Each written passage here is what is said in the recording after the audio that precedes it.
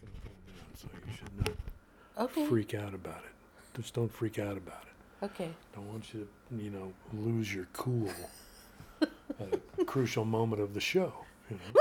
Yeah, exactly. You don't want there to be anything like that in the show, because the show is supposed to have a calming effect. I don't know if we discussed that in one of our pre-show meetings. It's Saturday, August the 28th, 2021. I'm Bill. I'm Diane. It's the Bill and Diane Show. Sorry. Thank you. Thank you so much.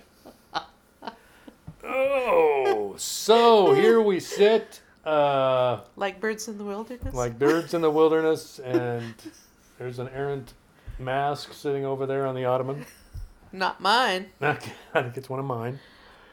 And has everybody noticed how when you're walking down the street now, instead of discarded Starbucks cups lying down the ground everywhere, there are discarded face masks lying on the ground everywhere? It is so weird. They're everywhere. I don't know if they're blowing out of cars or if people are just dropping them. I don't understand why a person would drop a mask on the sidewalk on purpose. I mean, like someone who would litter, but would litter with it, unless they're carrying old ones around in their back pocket or something. But don't you feel like I got myself a cup of coffee here, and I'm going to take me a sip. we may have skipped over some other topics to get to the face Yes. mask? Ham and eggs. I definitely do. Yeah, that's true. Because, it's been a hectic week here. glitter. It's been a hectic week here in Lake Amphetamine, as per usual. Things have been happening. I think my most resonant event this week was our trip to Whidbey Island. Well, of course, that's mine Wednesday. too. We got to hang out with Marjorie Richards and Nancy Reinhold and Amy Reed and Brian and Scooter. I can't remember the name of Amy's dog, or I would mention Amy's dog too. Beautiful dog. Beautiful dog. Both beautiful Both beautiful dogs and beautiful people, and we just had this kind of, didn't it feel like we were in some sort of enclosed space that was like, it's like stepping onto Fantasy Island or something like that? Yes, yeah, it just felt like, did. because we got to take a ferry boat ride, which you and Diane and I both love riding on the ferry boats. And then driving across Whidbey Island out past Freeland to where this little cabin was that they were staying at. And we had no problem getting on we just Yeah, I know. We just drove up to the breezed on to Mukilteo the ferry ferry and got on the first one. Yeah. At the right moment. know. That seemed kind of magical in itself. The whole thing, Diane, the whole thing. The whole thing. Was one of those guys. Of course, I've noticed that getting together face to face with friends anytime now is just precious. Yeah. It's just because we've been without it for so long that when you get to actually do it, it's extraordinary.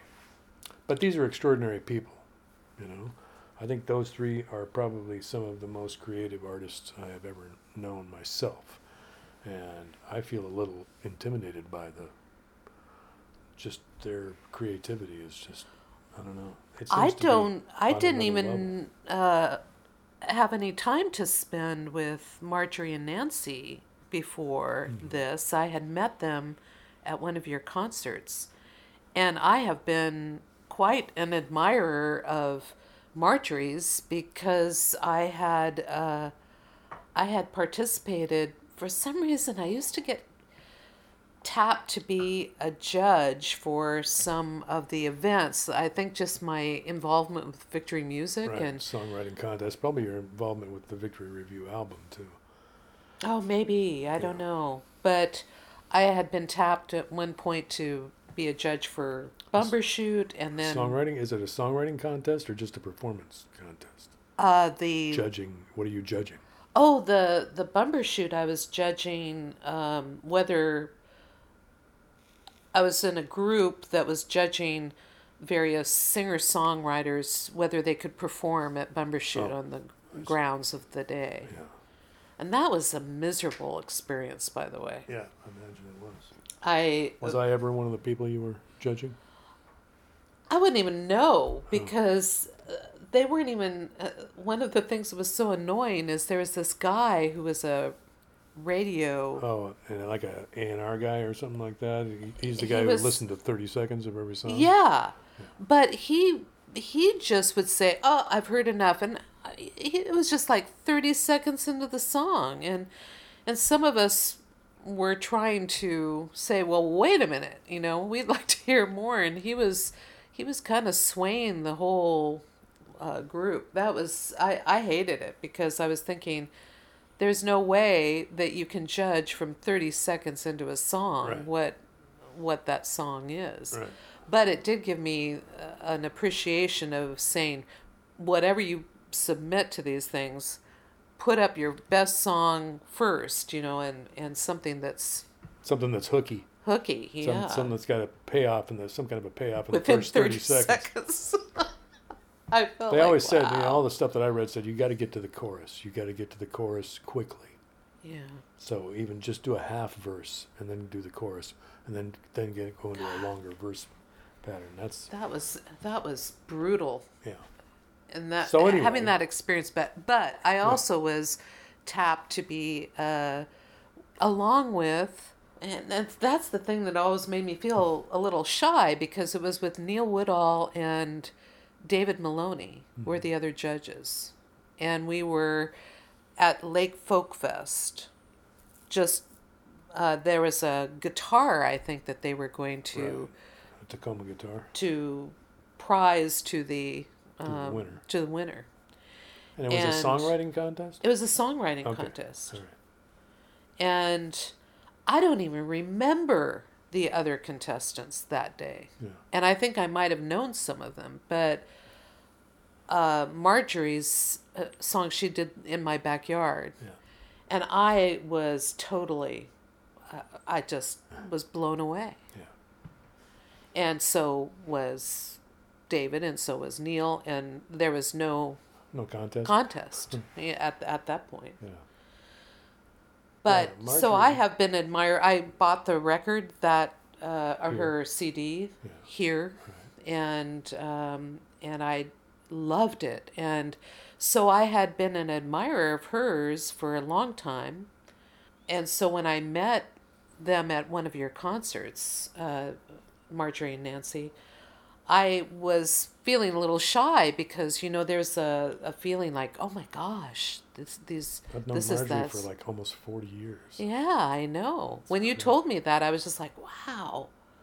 But then you had been doing the the songwriter circle with Nancy and Marjorie and Amy. And so you were sharing with me some of the cuts, and also shared some of the cuts that Nancy did with the Weird Sisters as well. Yeah. And then I was such an admirer of both of them that when you invited me to this event, I was feeling like, oh my gosh, because I didn't know them, and I was thinking that I'd feel more shy around them than I ended up feeling, because I instantly felt like, these are my people. Yeah, I know. It was like the first time I went over to their house, and I hadn't met Nancy before. She hugged me right away. I think Marjorie had probably talked me up a little bit or something. But I felt exactly the same way. There was absolutely no these are my sense. people. Yeah.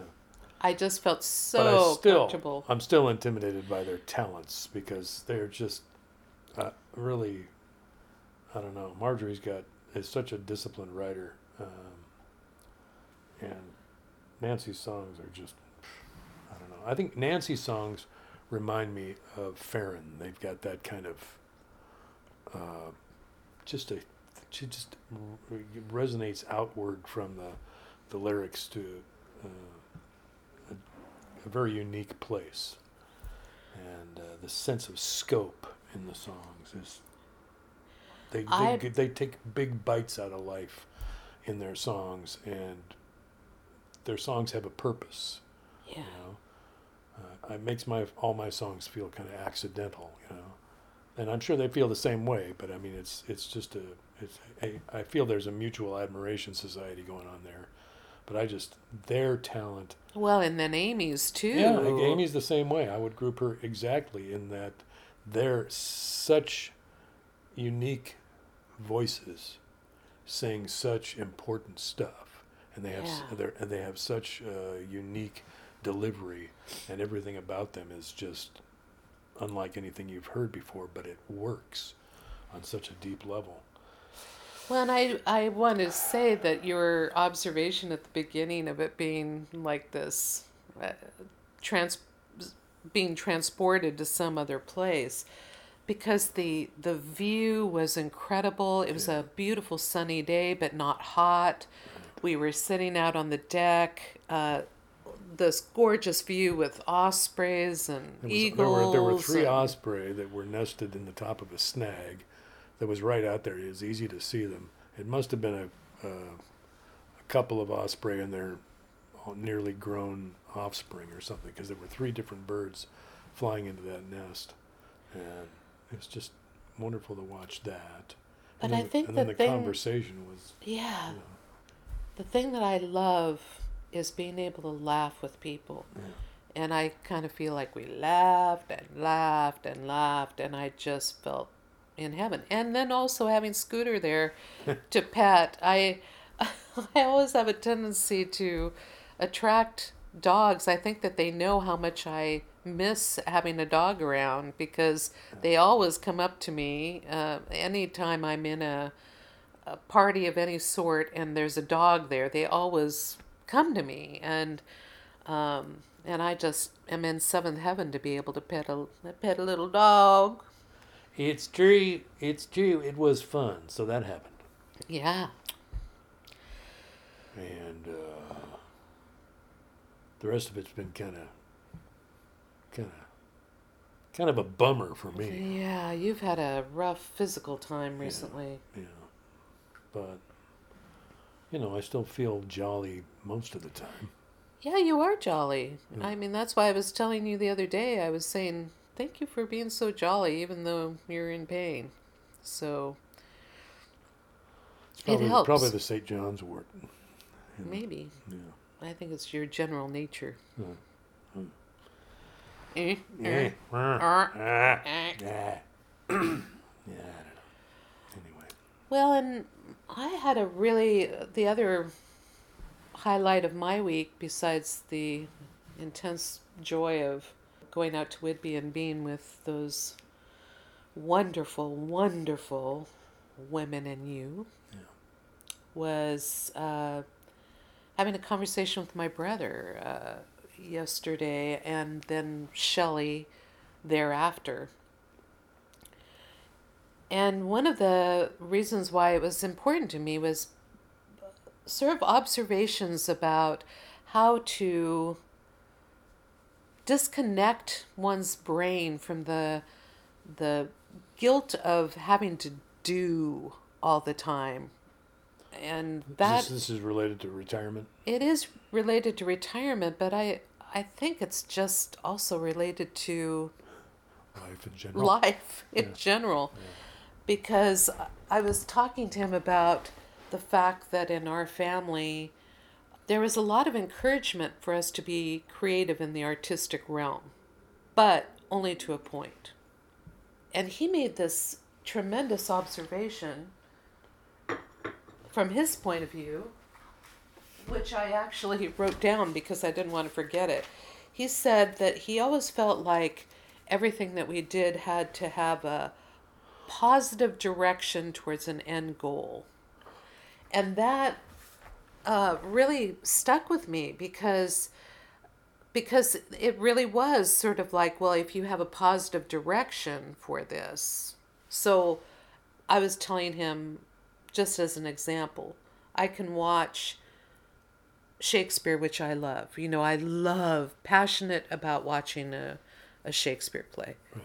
And that would have been okay for my family, because in their eyes, that had a positive direction of an end goal of perhaps education of your mind, perhaps being seen as a cultured person, Mm-hmm.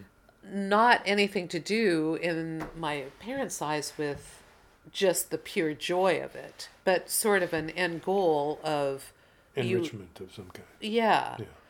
But they did encourage all those things. They encouraged my brother's acting because he was an incredible actor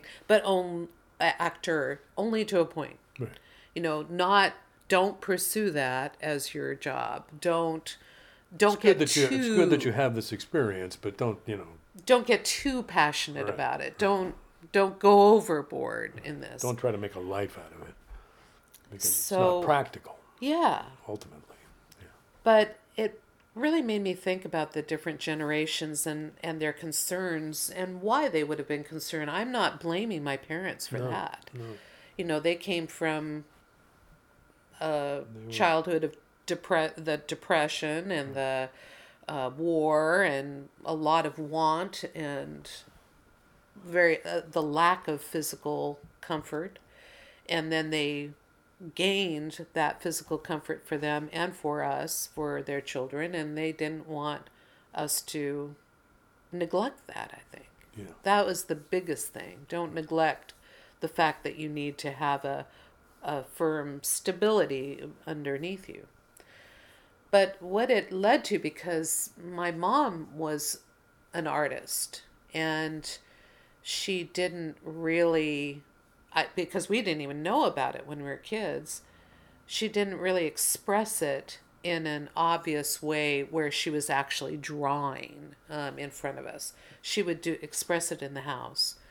And so I just feel like that's one of the tricks of mine that I have to overcome is I'm starting to get out of that necessity to work for just surviving. Mm-hmm. And now, how do I allow myself to just be in the world? And that phrase always was odd to me to say, well, being versus doing. And I'd always think like Wally in the My Dinner with Andre. Well, what does that mean? Right. Just being, Yeah. We're just going to do something. Either we're going to take out the garbage or we're going to, but now I think it's really that you are participating in an activity that doesn't have that end goal. So something about my brother saying that, the positive direction towards an end goal, made me think, oh, it's when you're doing something that may have positive direction, but may not have an end goal. Right. That you're divorcing yourself from that end goal being a monetary or... Right, the end goal has a lot to do with reward. Right. So you take that out of the equation and it becomes a different kind of experience. So, for example, I was even saying to Gary, I think a lot of it has to do with what he was talking to me about with the idea that after retirement, you're going to miss having somebody basically saying, great job, you've done a wonderful job. And when I was talking to him, I said, I was thinking about that while we were saying this thing about the end goal. And it made me realize that a lot of the work that I've ever done has been praised because I just did a lot of it that other people didn't want to do, right, right. That I was a hard worker and I went over the top and I gave 130% and all that sort of thing. Yeah. And I would like to get to the point in my life that I feel that my approval within myself is as important as some external approval is. And I would like to figure out how to do that. Yeah. I certainly am not there yet. Well, I think that my experience was having an absence of the work responsibility. It turns on switches in your head. It's just kind of like you have some downtime and then you start thinking, okay, so I'm going to do this and I'm going to do that. And it's kind of an automatic thing. For somebody who is seeking to have meaning in their life after retirement, I think you find it. It's only the people I think that all meaning is now gone from their life after retirement. Yeah. And they don't know what to do with themselves that have trouble, I think. It's like, but you know, you've got 40 ideas about what you want to pursue, at least 40 already in the hopper. So it's going to take you some time to work through those. So I'm not worried about you. And but I understand why you worry, because I've gone through that too. You know? Well, and this conversation with my brother was spurred on by the fact that I've started to read The Artist's Way by Julia Cameron. Now, a lot of people have talked to me about this, and I had already read a book by her a long time ago that was given to me as a gift that was called Vein of Gold, I think it was. And so I never read The Artist's Way because I thought, oh, well, I've read this other book by her, and it was wonderful. And she was actually the reason why I first started, her book was the reason why I first started doing collage work. Because she had this idea in that book that you should, if you had a problem, you should collage it. Just take whatever came to you and not try to make sense of it, why you're putting it down on the page for the problem. And I did that and thought it was marvelous. I just loved doing the collaging, and that sort of led me to a different sort of collaging eventually. But I really like the questions that she poses about your own point of view about your creative self. You know, what was your family thinking about it?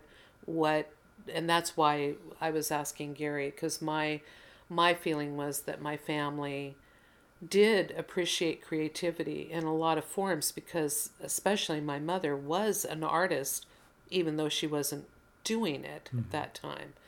But it was always in our family, well, keep it, we appreciate this. We want to be appreciators of art, but just keep it in this little corner over here, Right. Like, so I almost feel like I have this mental image of my creative self being kept in this small space, and yes, you can do this, but don't take up too much space. Right.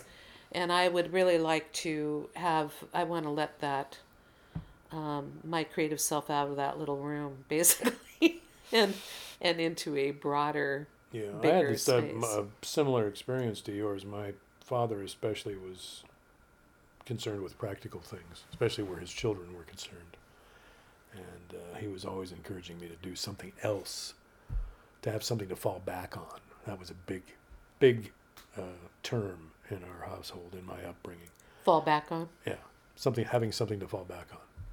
He always thought I should major in journalism, or something like that. Yeah, but it's still writing, but it's got practical applications. And I was kind of like, Dad, I'm not interested in journalism. It was just a discussion that we had over the years, and because he did not see music as a viable career path, and darn if he wasn't right.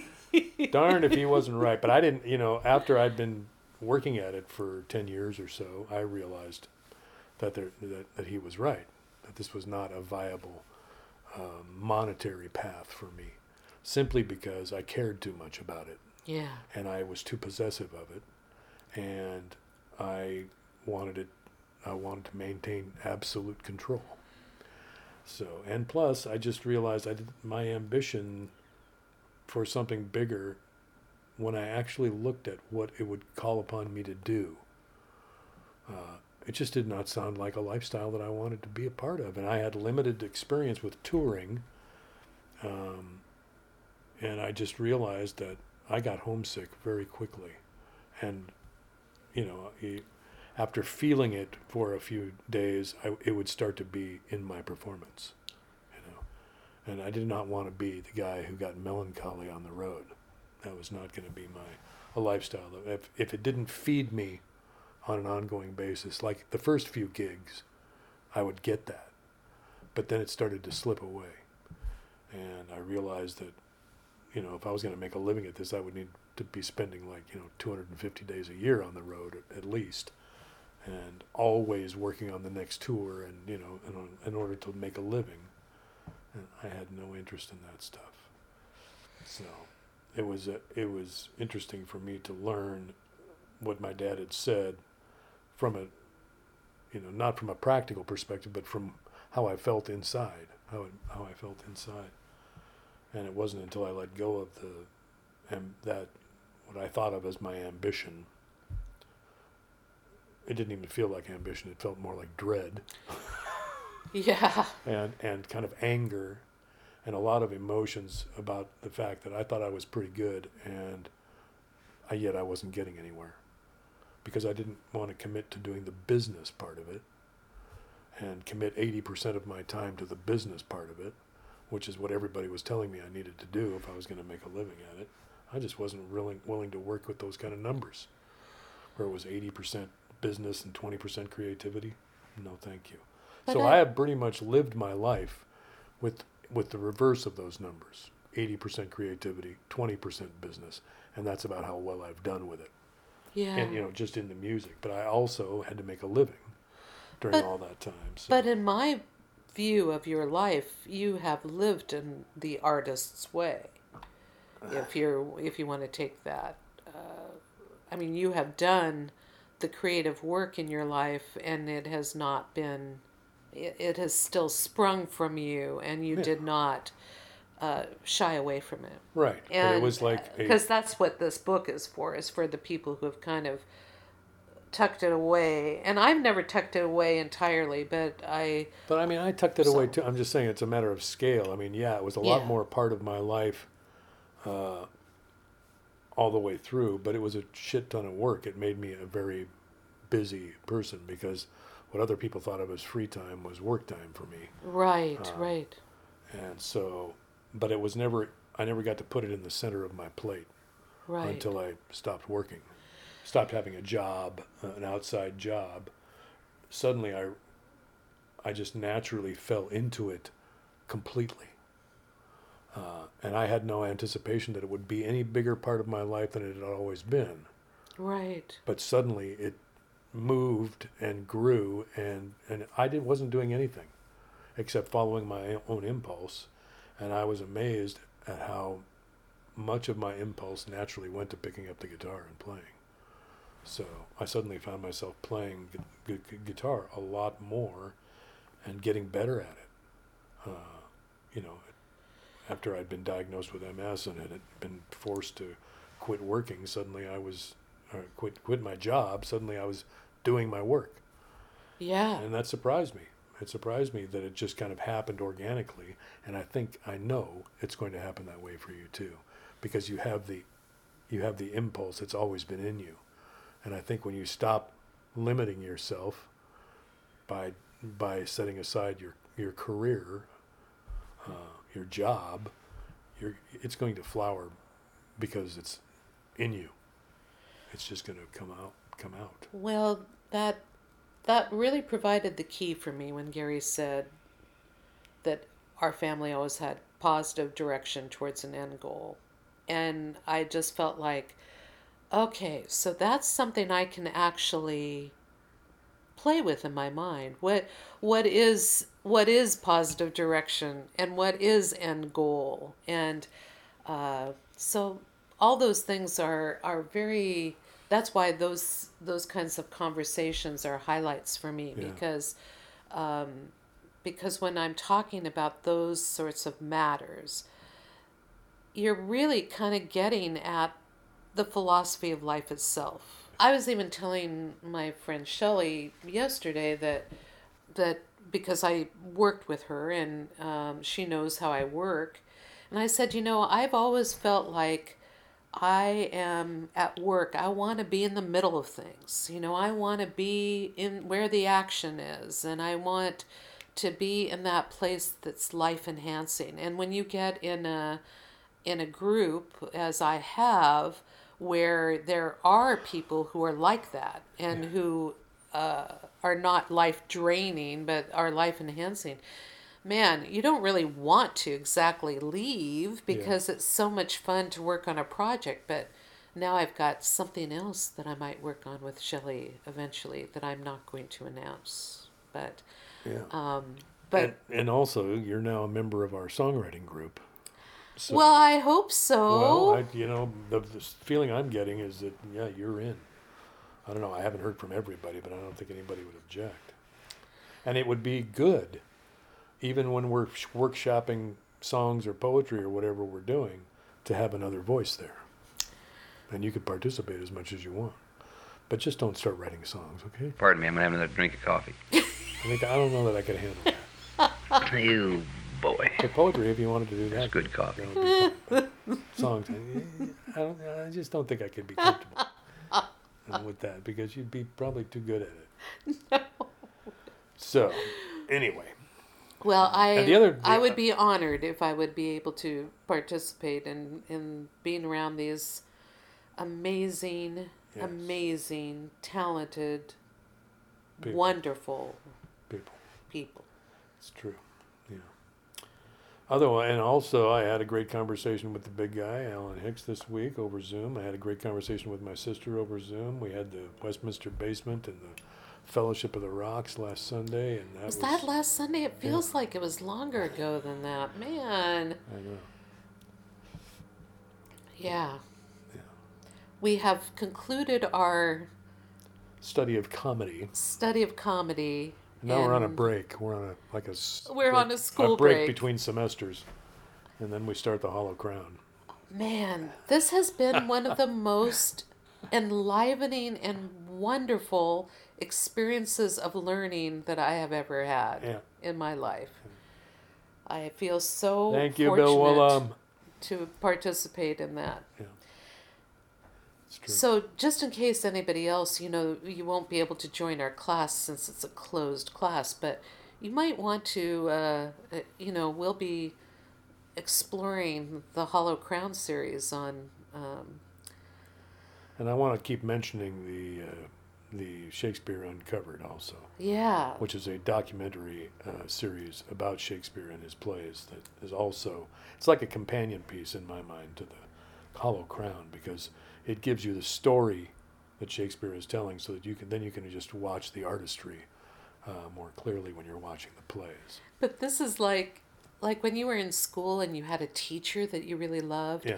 And you couldn't wait for the quarters to start because you were thinking, God, I want this quarter to start so I could hear what they have to say. That's the way I feel, because this is not going to happen till October, I think, was the time. And I'm just like, no, I want to do it now. But anything worth having is worth waiting for. As yes, they've said in the true. Tootsie Pop commercial. But the Hollow Crown has amazing actors performing the amazing works of Shakespeare.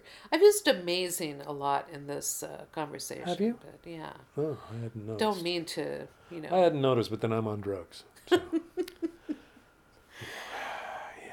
And speaking of amazing. Oh, I thought you were going to say, speaking of drugs. Shall we? Yes. We've got a couple of songs for you. I don't know if we've probably played have we played? No, maybe we haven't played them before.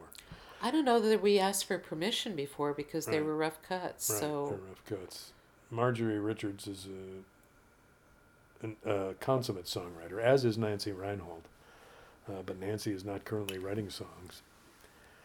But these guys are good. And they've got jobs, and they don't have many opportunities to perform. They don't have much time to devote to the music, kind of like what we've been talking about. yeah. But Yeah. they are fully committed artists, and they are a couple of people that when you see them together, they're just, that they were meant to be, And Amy and Brian are the same way. So we've got a couple of Marjorie's songs, and with Nancy singing harmony for you. And may I just say, May you? May I? You may. The harmonies are perfection to me. When I was in The way their voices blend Yeah. is just intensely cool. But harmonizing is such an art when I was in choir, the whole point that you were trying to get to is to blend it so it sounded like one voice. Right. And so many people don't understand that about harmony. And when I hear people harmonizing as Nancy and Marjorie do, it just It's thrilling. it's thrilling. Yeah. It's amazing, to coin a phrase. It's amazing. Yeah, it is. But it's beyond amazing. It is like it's wondrous. It's miraculous. It's happening in your body. It's not just something that you hear with your ears and appreciate with your brain. It lifts me in my heart somehow, and especially because I know it's not something that everybody can do, and I know that when somebody does it well, I just have such great appreciation for it. Right. So. And Marjorie has a gift for melody that invites harmony. So the songs are crafted in a way that I don't know, something about Marjorie's writing is very magical for me, very affecting. It was there on her album Here, and it's in all the work that she's done since then. So she's just really good. They both are. So it is our honor and our pleasure to share with you this treat of an experience. There you go.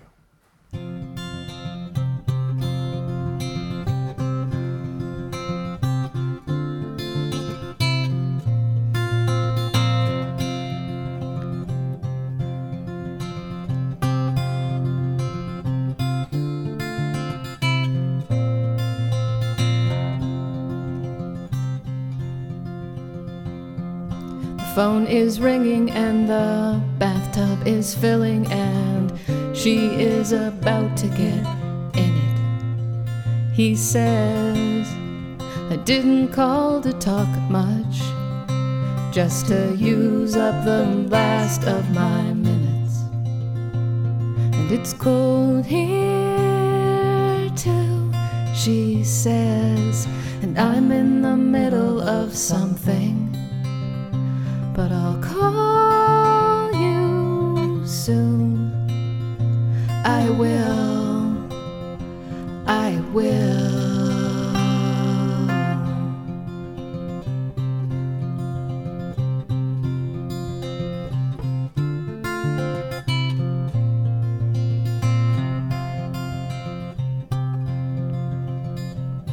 Call it bravado or simply denial, or it just hasn't dawned on him yet. His children have gathered in hope of a word, and all he says is, I've got no regrets. And his oldest son says, Dad, anger's one hell of a legacy. And it stops right here, it's done with me, with me.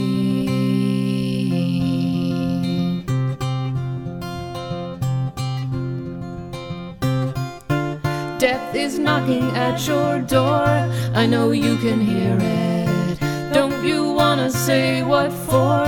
Maybe rail against it. I think of all the things you've said as I'm cradling your head, and I finally see the soft spot. Don't you wanna say you tried? Don't you wanna say you cried? Don't you wanna say you loved us? But it's you, and you say you're looking forward to the last hour of the last day, the last minute.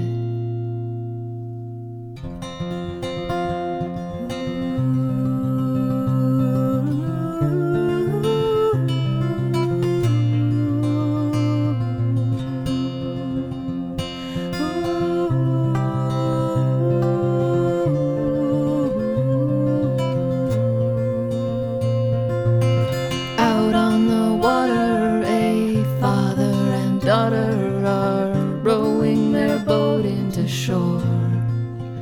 He says, you're getting stronger and not too much longer. You won't need me here I'm proud of you. She says, Dad, everyone's watching, but do you know it's true? I do, I do, I do, I do.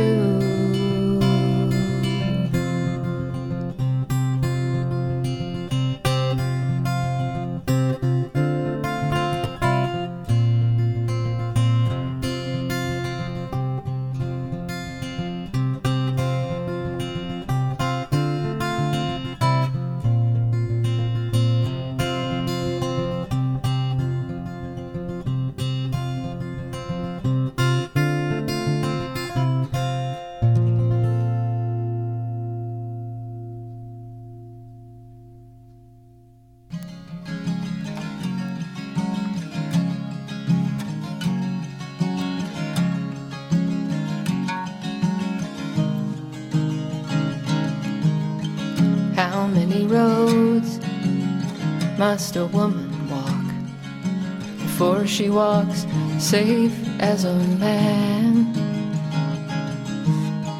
How many times must she fly away home before she can sleep when she lands? How many stones must rain down before they're forever banned? The answer's in the wind, and I ask you why women hold up half the sky.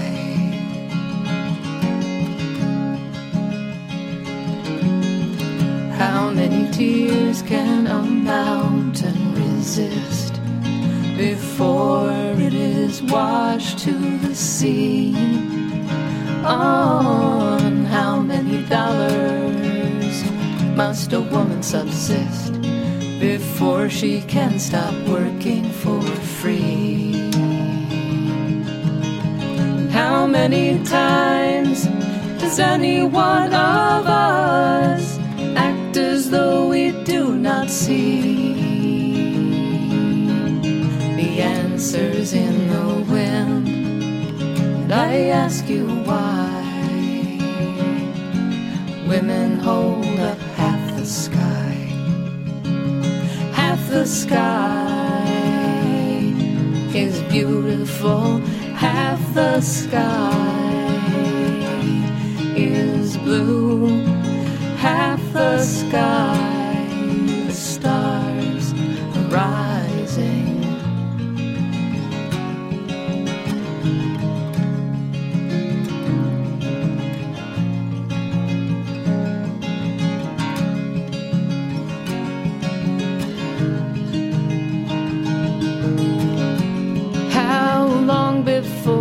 Women's lives are human lives, not weapons or spoils of a war. And how many times girls' bodies, whole lives stolen and sold? How many stories must get told? Half the sky is beautiful, half the sky is blue, half the sky, the stars are rising.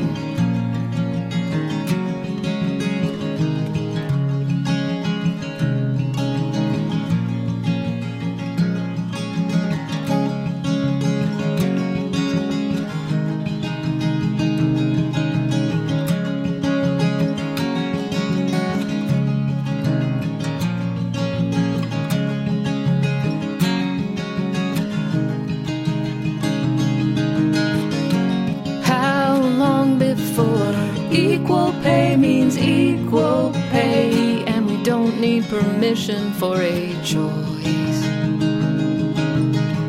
How many more decisions will be made regarding women in which we don't even get a voice?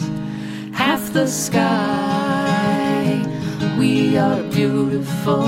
Half the sky is blue, half the sky, the stars are rising. Half the sky is me and you. Half the sky is beautiful. Half the sky is blue. Half the sky, the stars are rising. Half the sky is me and you. Half the sky is beautiful. Half the sky is beautiful, beautiful, beautiful, beautiful, beautiful, beautiful, beautiful, beautiful.